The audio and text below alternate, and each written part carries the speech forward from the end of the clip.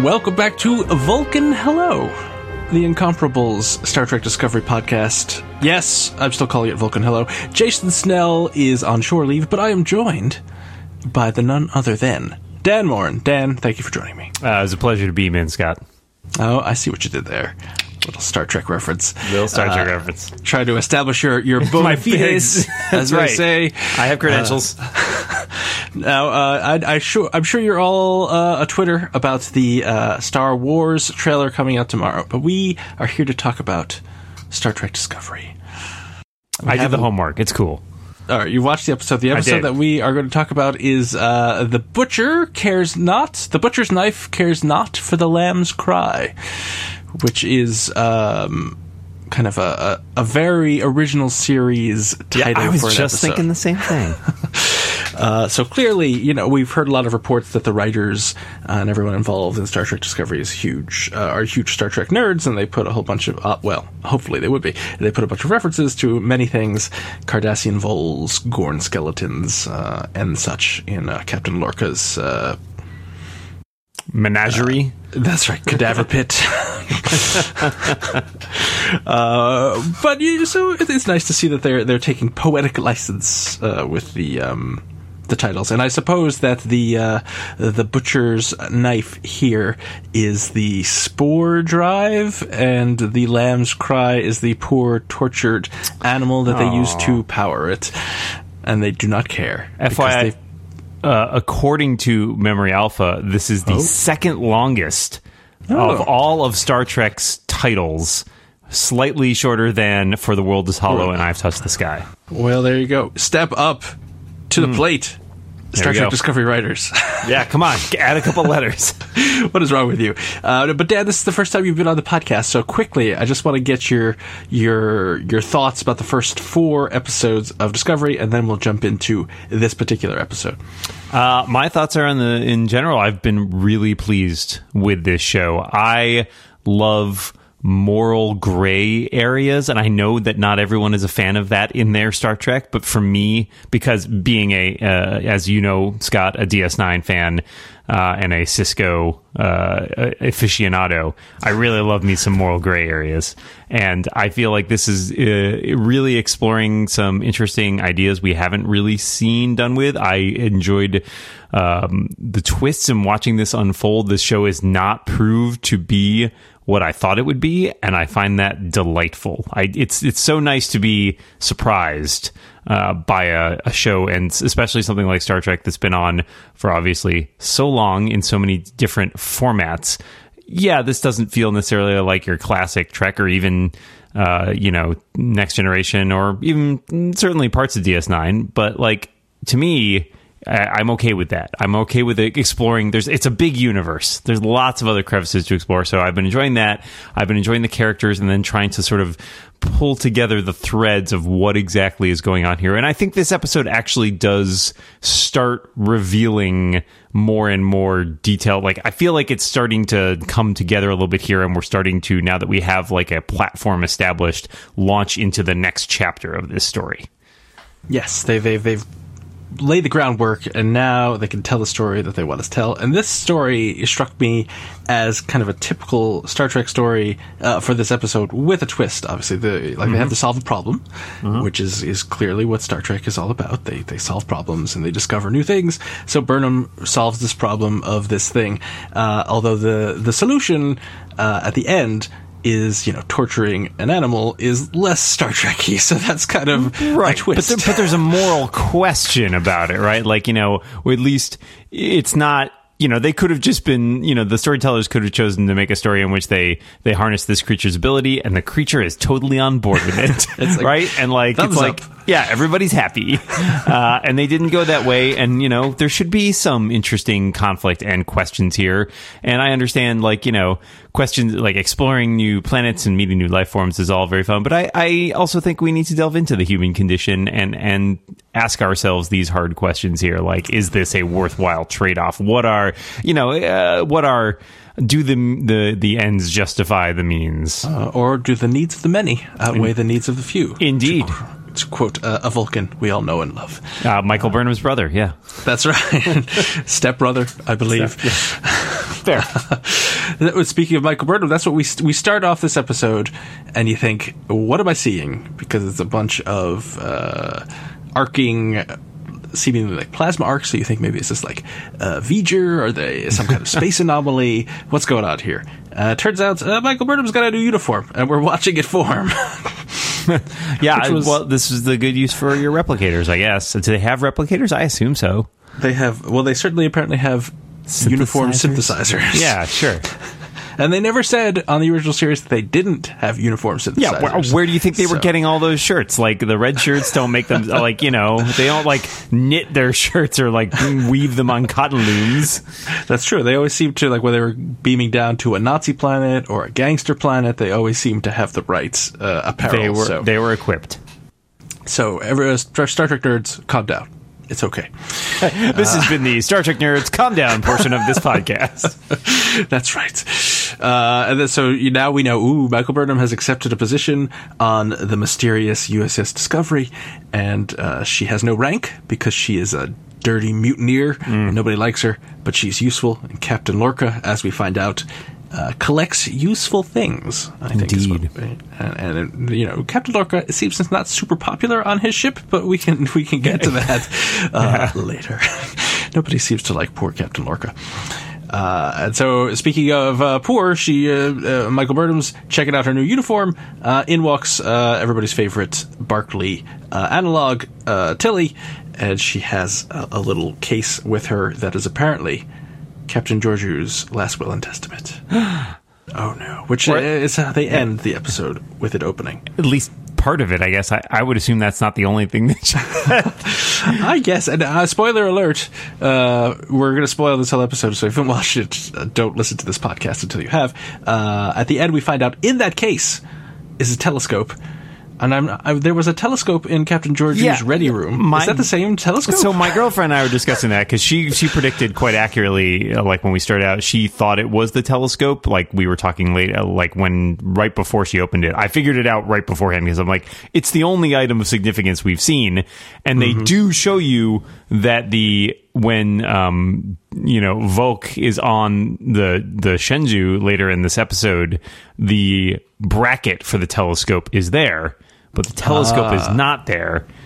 But I guess that raises a lot of questions about, I guess somebody took it with them?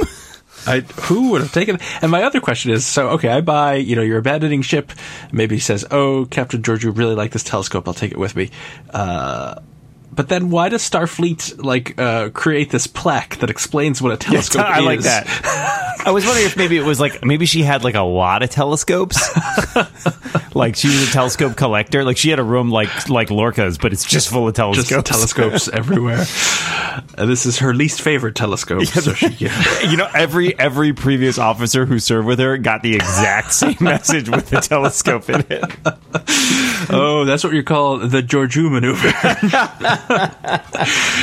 It's a telescope. Anyway, so that's the exciting end of this episode is Burnham opening a case, and it's a telescope. Which most of the episodes have ended with a big plot twist or a cliffhanger. This one, not so much. Which I think is good. Not every episode can end with a shocking twist. So, right. Although this episode does have a surprising moment in it, which we will get to at a moment, or maybe not a moment, who knows. But so Burnham, off she goes. She's wanted on the bridge. She goes to the turbo lift. She doesn't actually call for the turbo lift, but it arrives anyway. Details, they don't really matter. And who is on the turbo lift but good old Saru, who I think may be my favorite character. I enjoy Saru quite a bit. He's great. And he has threat ganglia. Yeah, I like this detail. They do say threat ganglia 4 times in this scene, and as you figure out later, it's for a specific reason. Yes. That it's the opposite. It's Chekhov's threat ganglia. Chekhov's inverse threat ganglia. That's right. And so they have a little scene where he's like, you're not supposed to be here. I don't like you being on my ship, but my captain. And this is where, once again, the previous episode, we've met Captain Lorca. There are many questions about Captain Lorca. This episode does not answer any of those questions, but it kind of confirms that he is perhaps a morally ambiguous character, and everyone knows it. He is. I think we learn a lot more about him in this episode, in that he is a tool Not like saying like pejorative sense. He's a tool. He's a total tool. He's a little bit of a tool. He is a little bit. But he is, I think the interesting analog is made when Lorca brings Burnham into his little menagerie and is like, hey, you study, all these people are scientists. I study war, right? Like, so he is a soldier. And I think probably the last captain that we've had who really fit that mold was probably Cisco, right? Like, he is a wartime captain, and he is probably not the guy who's usually out there doing all the stuff Starfleet needs to do, but he has proved himself useful in a military capacity. And because this ship is sort of, as he pointed out, they call it the tip of the spear, he is the one who's been dropped there because he is the one that can serve that purpose. But he is not, in other times, he would not probably be the captain assigned to this crew. Probably. And I have a feeling, because they mention a couple times that the USS Discovery was a science vessel, and now it's a war vessel. I have a feeling he wasn't their first captain. Yes. And he got reassigned to this ship because it has this, spore engine or whatever the heck they're calling it. Spore drive, is that what they're calling it? Sure. Let's call it spore drive. Fungus warp engine. And so it's full of fun guys. The ship is full of fun guys. Tools and fun guys. That's what the ship is full of. And so it could pop anywhere if they get it right, instantaneously. And so now it's a weapon. So Lorca's there to whip these soft scientists into shape and win this war. Gosh darn it. And he would probably use harsher language, one imagines. But anyway, so Saru and Burnham have a nice little exchange where he basically says, I don't trust you, but Captain Lorca collects useful things, and you're a useful thing, and he keeps his own counsel. He didn't ask me. Yeah. And then they come out into the bridge. Oh no! They're being attacked by Klingons. Very tense. I did like this scene a lot because it's, I feel like they on the Enterprise D with Captain Picard, when things were under attack, it didn't feel all that exciting. There was a lot of, laid back orders, raise the shields, fire some phasers, everybody's cool. But this had a frenetic energy that I enjoyed. But spoiler alert, they all die. But it's a simulation, so everybody's fine. But Lorca's upset, and he's like, everybody, you suck. You all did a poor job. We're all dead. Do it until you do it right. And then he leaves with Burnham and takes her to his little zoo, his menagerie of creepy things. And this is where she discovers that he has stolen, well, I guess not stolen, but collected the monster from the Glen, and he wants her to figure out something to do with it. I really like this plot because it starts off going in one direction, and I felt like it was actually a pretty good red herring. Lorca wants her to figure out this thing, killed a bunch of Klingons. It seemed to be invulnerable to phaser fire. Like, these all seem like things that we need for military applications.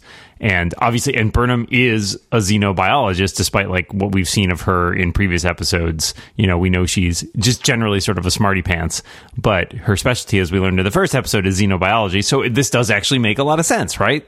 Like, she's the right person to be studying this creature. And based on what we know of Lorca and what we know of his sort of assignment, it makes sense to try and figure out like the military applications of this thing.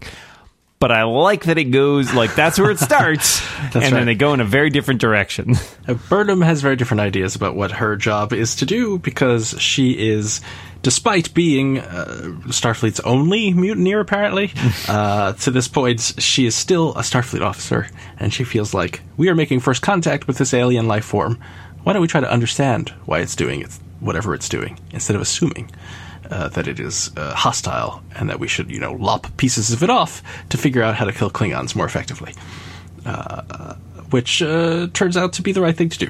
And so she is, poking around, and she is joined by character Landry. Landry, yeah. Who I like a lot. I got attached to. Yeah, my girlfriend was saying the same thing. Oh, I really like her. And she doesn't last very long in this episode, and I guess this is where you understand maybe this is not a normal Star Trek series. Game of Thrones rules apply. That's right. Don't get attached to any of these characters, because Landry and Burnham have a nice little scene where Burnham's talking about, the importance of discovering things and first contact and all this stuff. And Landry says, boy, I really hate Vulcan proverbs. Let's, lower the shield, and I'll chop off its claw and shoot it and see what happens. Which seems like a bad idea anyway. And I thought to myself, yep, this is not going to be a good idea. You already found that you can't kill this thing with It didn't make any sense because she's the security officer. It rampaged across the glen. They shot it with multiple phasers, and it didn't do anything. But her plan is, I will shoot it with phasers. I shoot with a better phaser. The one that Captain Lorca keeps locked behind. Yeah, it must be plexiglass. super bad. Yeah, I mean, she's lucky she didn't accidentally pick up a telescope, is all I'm saying. That's true. Although the telescope would have done just as much to save her life, because Indeed. They lower the shield, out comes the thing, which they call, I forget what they call it. They refer to it, they name it Ripper. Oh, that's right. She calls it Ripper, which I think is dumb. Burnham points out that it's similar to a tardigrade. And if you aren't familiar with tardigrades, they're delightful little water bears. They're little microscopic animals.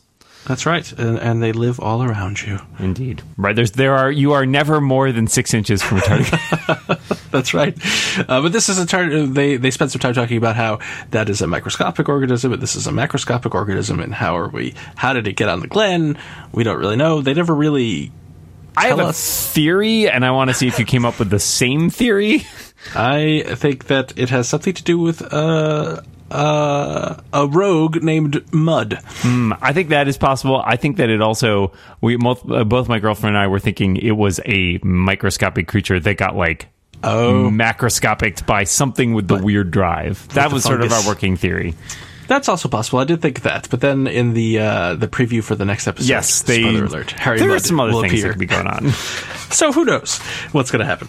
But yeah, so she says, "Oh, lower the shields. I'll chop its thing off. It'll be great." Or its claw, not its thing. And turns out Landry dies, and Burnham. Oh, we find out that it does not like bright light, much like Captain Landry, Captain Lorca. Have to get all these characters' names right.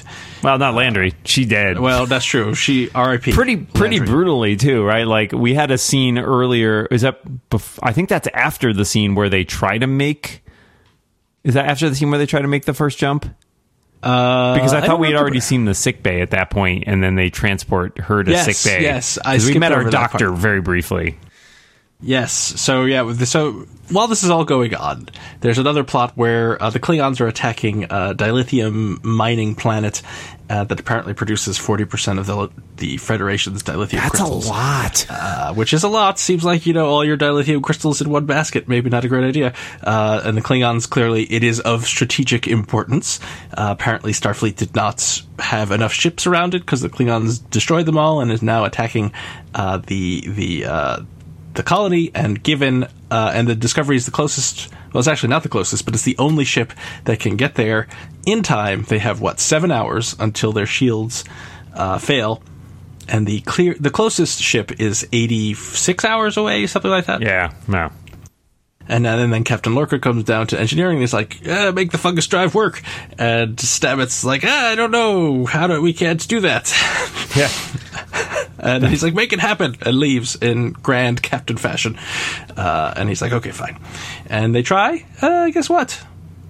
Not so good. Although it looks very cool. We learned that there is a missing piece from the drive. So he's trying to piece together what his buddy was doing on the Glen. And he's like, well, we've got this weird piece of equipment, and we've got half a navigation chart, but we need a supercomputer. And we could not find this supercomputer anywhere on the Glen, or we certainly didn't see one. And so, right now, when they try to make a jump, they end up basically almost flying into a sun. Happens to all of us. We've been there. Suboptimal. The most exciting thing that happens in this episode for me is that you learn that the USS Discovery's saucer section spins. That's awesome. I really dig it. I really like the animation for the spore drive. It the way it sort of spins, and then the whole thing twists, which is I think to explain how they all ended up. All the creeps on the Glen all ended up twisted. Yeah, so I really dig that effect. I think it's cool. I understand someone's going to complain about it, but I think it's awesome. Someone most assuredly is going to complain about it, but I like it. I like that the saucer section spins, because I did wonder, why does it have two different like sections? Concentric rings, yeah. Because one of them spins and the other doesn't. Naturally. It makes perfect sense. Yep, so they are, oh no, they're in a star, which was exciting, and you think maybe they'll spend some time trying to get out, but they just, like fire their engines and off they go, except the only problem is, the only thing that happens, results from that, is that Stamets gets his head knocked into a console, and then he has to show up at sickbay, where we meet the doctor for the first time, I think, maybe? Or, yes. If we saw him before, it was only very briefly. And I don't even remember his name, which is... I don't remember if it's given. Yeah, I have to look it up. But he's wearing white, which seems maybe not the greatest color for a doctor to be wearing. But he fixes up Stamets. Stamets is not happy. But and is this Stamets and the doctor are in a relationship? Is that right? I thought so. It was not made abundantly clear here. Yes, but they do have a relationship with somebody. Yeah, they have a rapport that feels kind of like that. Yes, so maybe they'll explore that in further episodes. But he gets fixed up. He's unhappy, and what I think Lorca visits him and basically is like, walk it off and make it work. Right. And he's like, okay, this is a good episode, a good moment too, because Lorca is like, we're a ship of war, and Stamets is like, I am not a warrior, I'm a scientist. And so Lorca says, all right, get off the ship. Yeah. And he's like, I'm going to take everything with me. And he's like, no, you're not. We own all of this. We have patents on everything. Your work is not your own when you work for Starfleet. Indeed. That's right. You signed it all away. Mm-hmm. And there's no concept of personal property in this century anyway, so deal with that. That's the problem. So he's sad, but he goes back down to figure out the problem. And this is when, I guess, simultaneously Burnham is still in the zoo, poking at the big water bear, and she figures out, because that's the first jump, the thing goes crazy. She thinks there must be a link between the fungus and this thing. So she has Tilly steal some for her, and or borrow, I guess. I don't know if it's really stealing. And it turns out that this thing likes to eat it, or talk to it, or something. It's unclear to me what it does with the spores. It just likes them. Right. Yeah, it finds them tasty or delightful. Either way, or both, who knows. And so you think, oh, there's a connection here. And I can't remember if this is when she goes down to engineering and says or brings Stamets at some point. Brings Stamets to the menagerie. Oh, that's right. It explains what's happening. Right. And he says, okay, although he doesn't believe it for the most part. And then they beam the thing, the Ripper into the forest. their mushroom forest. Sure. And it seems happy. And Stamets is like, this is amazing. It seems to be talking to the spores, and I have no idea what they base that on. But I guess what's her name?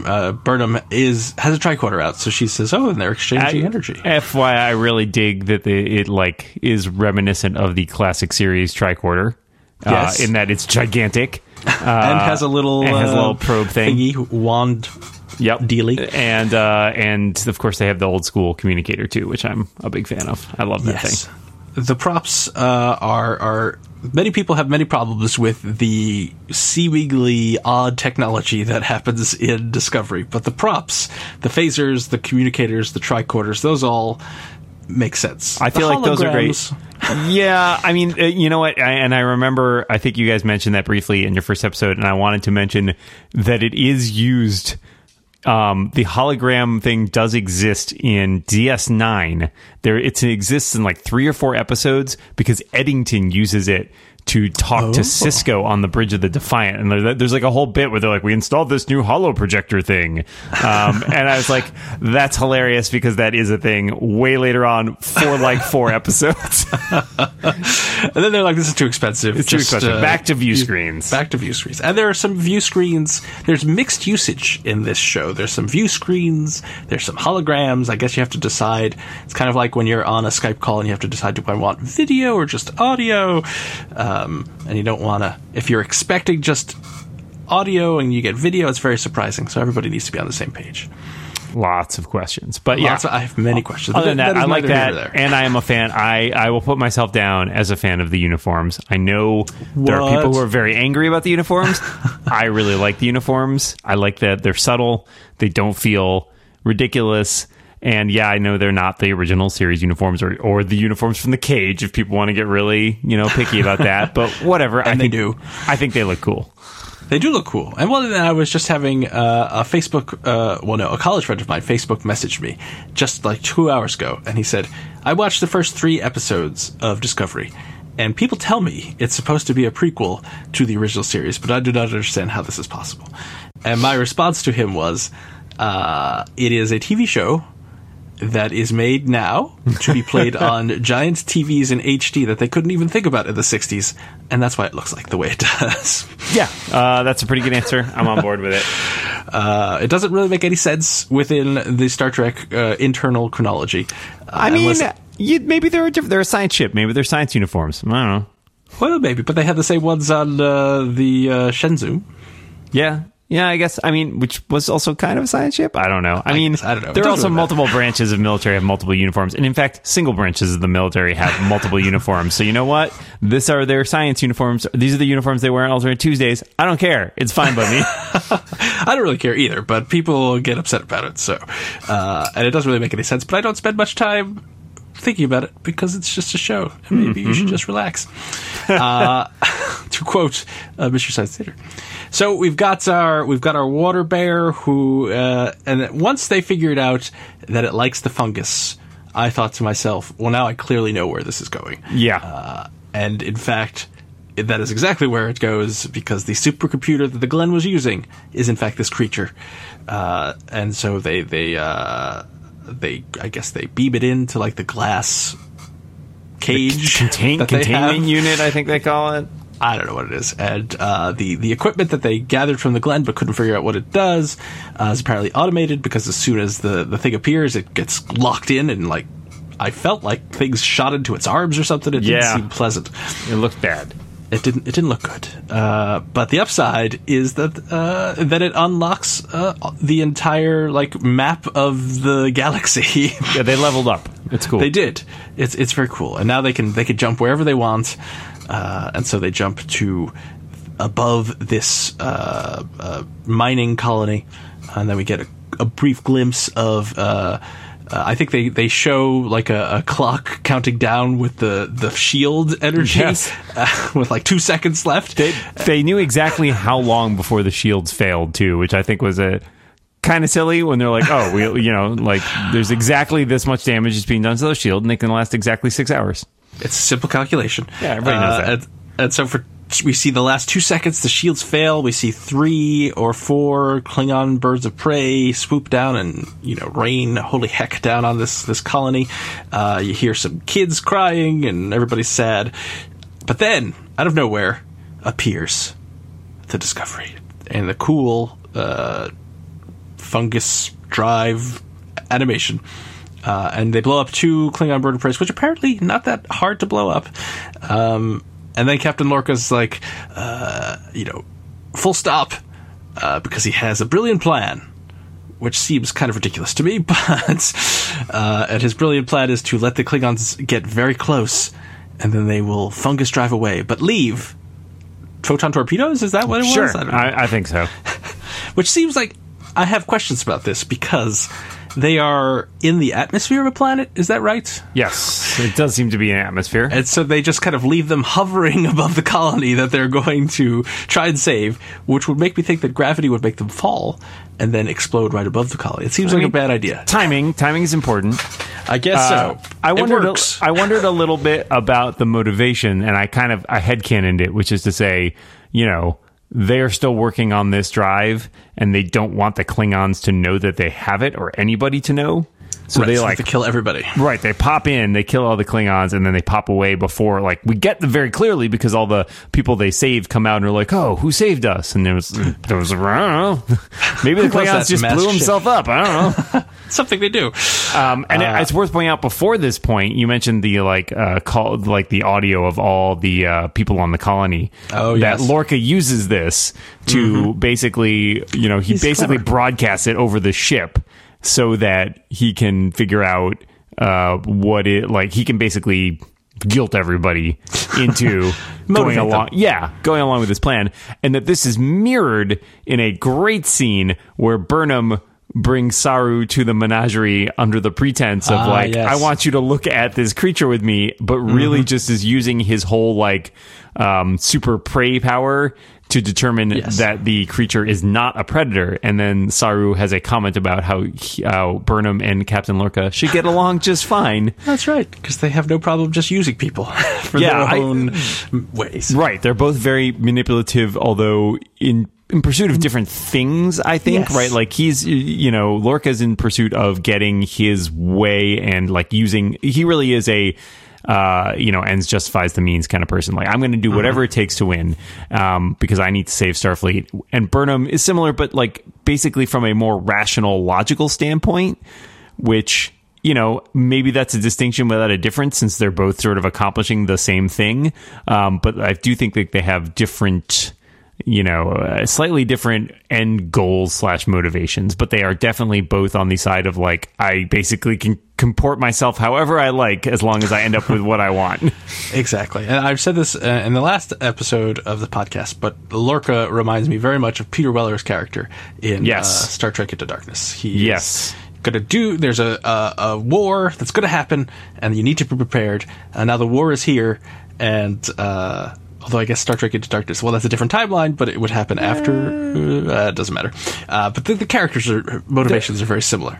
There are some really interesting things that are done here, and I kudos to some of the writing for not.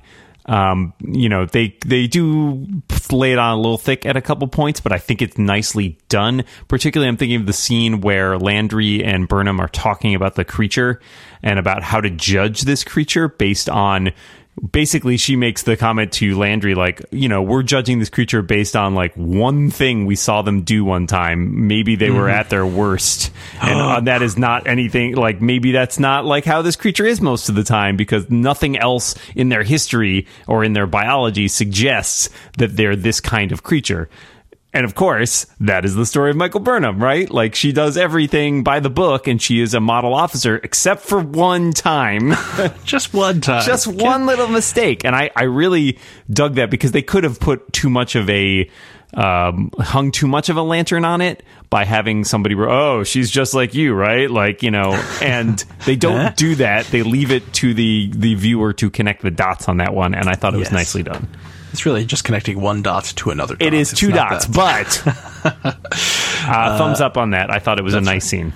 They save the colony, and this is when Burnham goes back and opens the telescope case, and Georgiou says, I considered you my daughter, and all this stuff. Yeah, and there's an interesting point in there from Georgiou too, because I think that she talks a little bit about in her message, basically relating to other people, and she's coming at this from the perspective of this was clearly made before the whole Shenzhou mission, right? So she assumes Burnham has a command of her own and is looking out for people, and so of course there's a double-edged sword there where she is trying to convince her look out for the people under your care, and that still probably means Discovery even if she's not the captain. But she also makes a comment about how much of her attempt with Burnham was to instill in her a consideration for other people.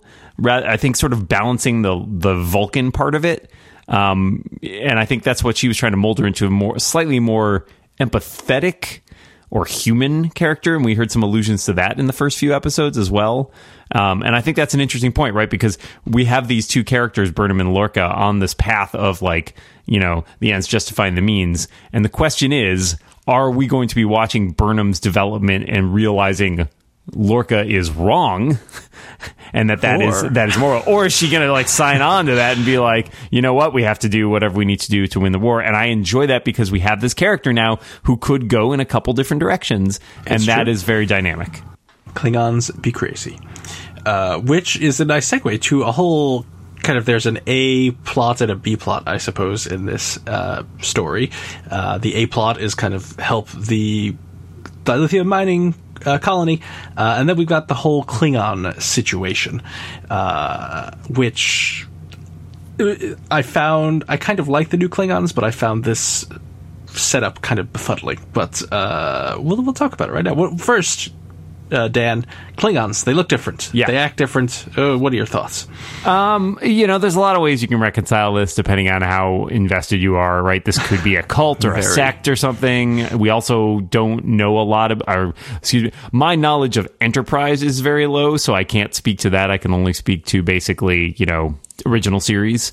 And obviously we already have the original series. Klingons look different from Next Generation Klingons. Klingons always look different. Yeah, so they're recognizable to me as Klingons. I think I understand that they wanted to make some changes because they didn't want them to look quite as human, probably, right? Like, they wanted them to look a little more alien, but I feel like they're still recognizably Klingons with the forehead ridges, with the certain elements of the styling.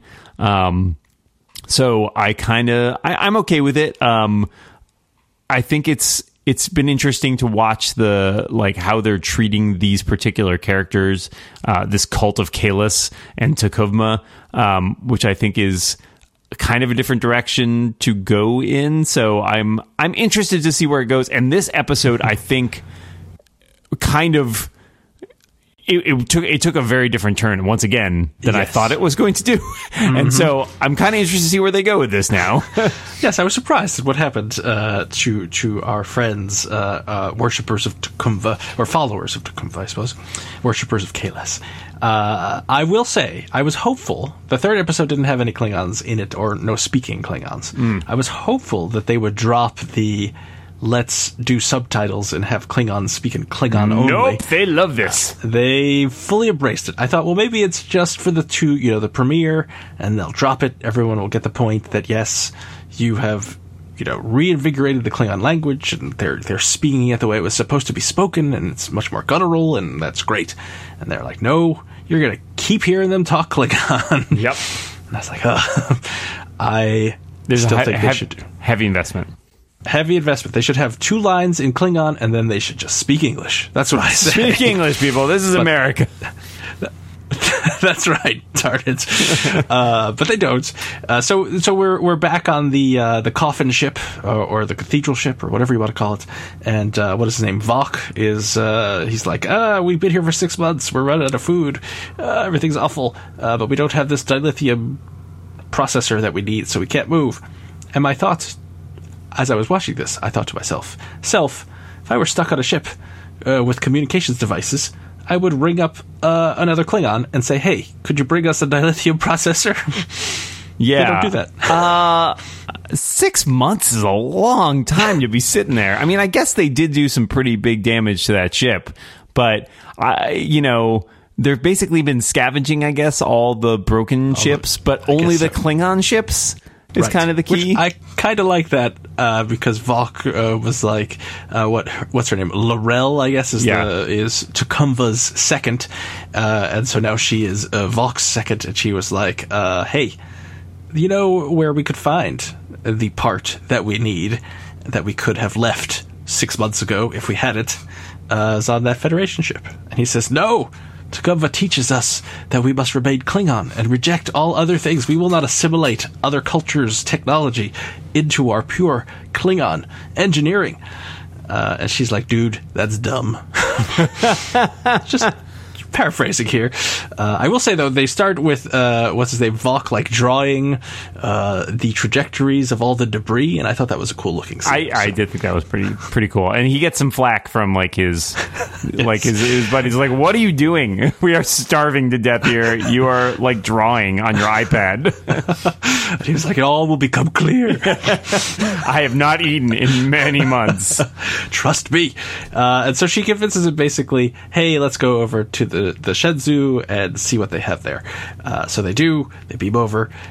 He plays a little. He goes to Captain Georgiou's ready room, which is how we know the telescope is no longer there. People, the telescope is no longer there. I'd like that they have a portable air atmosphere generator / Klingon like cat transporter. Yes, that I like their spacesuits too. Their spacesuits are cool with the retracting. First of all, they look sweet when they're like all on, and then they do like the cool retracting thing, which I dig. I'm a fan. So he's like, "There's nothing in this ready room. This is lame." I don't know why he even went to the ready room because they're looking for a dilithium processor, and that would not be in the ready room. Even we know that. Yes, and Laurel, who apparently went to engineering, is like, "Oh, it's down here." Shocking. Yeah. Yeah. I just picture her. She's just very long suffering at this point. Like, it's in engineering. Come on. Oh, man. He picked you? You're the torchbearer? He's always speaking Klingon. Like, that's... always be Klingoning. So they go down there, and she's like, hey, this is the part we need, but I should warn you. When we unhook it, it could blow us up. And he's like, all right, let's try it. Yeah, and we have like this kind of weird semi-touching scene where they like talk about why is she upset that she was passed over to become the torchbearer or whatever. And she's like, nah, I like prefer to like work behind the scenes, basically. To be on the stage. Right, and it almost it seems like they have a moment. And then he says, shall we uncouple? I like that he looked awkward. I really enjoyed that he looks like super awkward about it. Like realizing like, ooh, yeah, that wasn't what I meant to shoot. Yeah, ooh. And then he immediately unplugs something to break that awkward moment. It worked, yeah. And they don't blow up. And they take the thing and they go back to their ship. And then they get a visitor from the house. What is his name? Cole? Yeah. Something. The one that was like, I've had enough of your nonsense to Tecumseh. I'm leaving. Everybody's with me, right? And everybody else is like, we'll stay and hear more from Tecumseh. Yeah. Okay. Oh, I was just going to say, yeah, he first shows up and is like, oh, I'm totally with you guys. My girlfriend turned to me and is like, I do not trust Cole. And I was like, that's probably for the best. Yeah, he turns out to not be totally with them. But he does bring a lot of food with him because they're hungry. And we skip over. They apparently ate Captain Georgiou. Yeah, which I thought was kind of gruesome, but makes sense, I guess. So when you're starving, I mean, I have read, as you have, I think you read the N.K. Jemisin, the books that I'm totally big the Obelisk books. Yes. And there was lots of talk of eating people in starvation like scenarios there. So I feel like I'd been warmed up for it. Yeah, I mean, I wasn't discussed. They didn't show them eating it. Right. They just talked about it. I was like, I mean, you use every part of the Starfleet, Captain. I think that's just... That's right. Everything from the eyeballs to the telescope. Delicious. Delicious. And so they're hungry. It sets up that they're hungry. And here comes Cole. While they were off getting their dilithium processor, he was giving them disgusting-looking food. And they're all chowed down. And apparently, we find out that if you're starving, your loyalty is easy to buy with food. That's true. I'm not going to disagree with that. No, it seems to check out. And so Cole, it's Cole, right? Cole? K-O-L? K-O-L, yeah. He's like, this is my crew now. And Laurel is like, yeah, that's good. And so she switched to his side. Valk is like, WTF, I thought you all were followers of we had a moment. That's right, we uncoupled. And he's like, Cole is like, hey, Laurel, kill good old Valk there. And she says, I have a better idea. And then you think, she's doing the old triple play here. Or triple cross. There you go. Yeah. The triple play. That's when you buy, telephone, cable, Scott, and leave your Comcast days behind you. Come on. That's right. It is very reasonably priced. And she says, why don't we beam him into the grave of his enemy and let him die? And if I recall, I'd be like, no, let's just kill him. Come on. We're Klingons. Just kill him. Just kill him. And then we'll eat him. That's what we do. Yeah. Oh, well. And he doesn't, though. He's like, that sounds like a totally great idea. We'll even give him atmosphere on his ship. That's right. You've saved his life now 3 times. So they beam him over. We see the ship warp away. That scene made me laugh, where he's like, oh, show me the way. I've trusted you. I follow you. And then the ship disappears. And I was like, bye. Oh, buddy. It's not going well for you. But then we see the familiar glint of a transporter and or a transporter beam. And so we see, what's-her-face, Laurel beam in, and she says, they're going to discover that I beamed over here soon, but I stole a ship. Let's get out of here. And I'll take you to my house, which is the house name, I forget. Mackay. Mackay, there you go. It's the super sneaky house. The sneaky house. They're the Slytherin, I suppose, for the Harry Potter fans out there. This was a little weird, if only because it felt like they set up several things that did not happen. I was 100% expecting her to, like, give Call the dilithium thing and then blow him up. I was expecting that as well. And that doesn't happen. And then when they transport to the Shenju, I'm like, they'll rebuild the Shenju or something and use that as their new war. Nope, that's not a thing. That was just a brief staging area while we go someplace else. They have the ready room set, so they're just going to use it. There's a few red herrings in there, and I'm not really sure why. I don't know. I guess they thought it was cool. Who knows? Sure. All right. And so now he's going to go back to the Klingon homeworld, I assume, and he has to. The matrons of this house are going to teach him the secrets that he never knew existed, but he has to give up everything in order to learn them. It doesn't really make any sense. It's very mystical. We'll find out, I guess, at some point. And then that's the end of the Klingon part. And so that is the 4th episode of Star Trek Discovery. The Butcher's Knife cares not for the lamb's cry. Powerful stuff. Powerful title. So what did you think of this episode, Dad, overall, in context of the other 3 episodes? I really liked it. I mean, I had my like eyebrow raising moments, but like this show, the one thing this show has done is like I feel like I have been really kind of glued to the TV when it's on. And like, there's a lot of shows where I feel like I pay half attention, or it's like, yeah, I kind of know this is going to be formulaic or whatever. And I really have so little idea where this show is going that I am just wrapped every week trying to watch the progression of the plot. And certainly the episode, this is a show that feels very bingeable to me in that so many of the episodes seem to just flow kind of naturally into the subsequent episode, right? Like this episode, even we get the context at the beginning. It takes place a day after the previous episode. And so it does really feel like a continuation. And in some ways, like the first 2 episodes were one episode, and like the second 2 episodes were kind of like their own little episode. And so we haven't quite figured out like what is the normal for this show? Like what is the standard operating procedure for this show?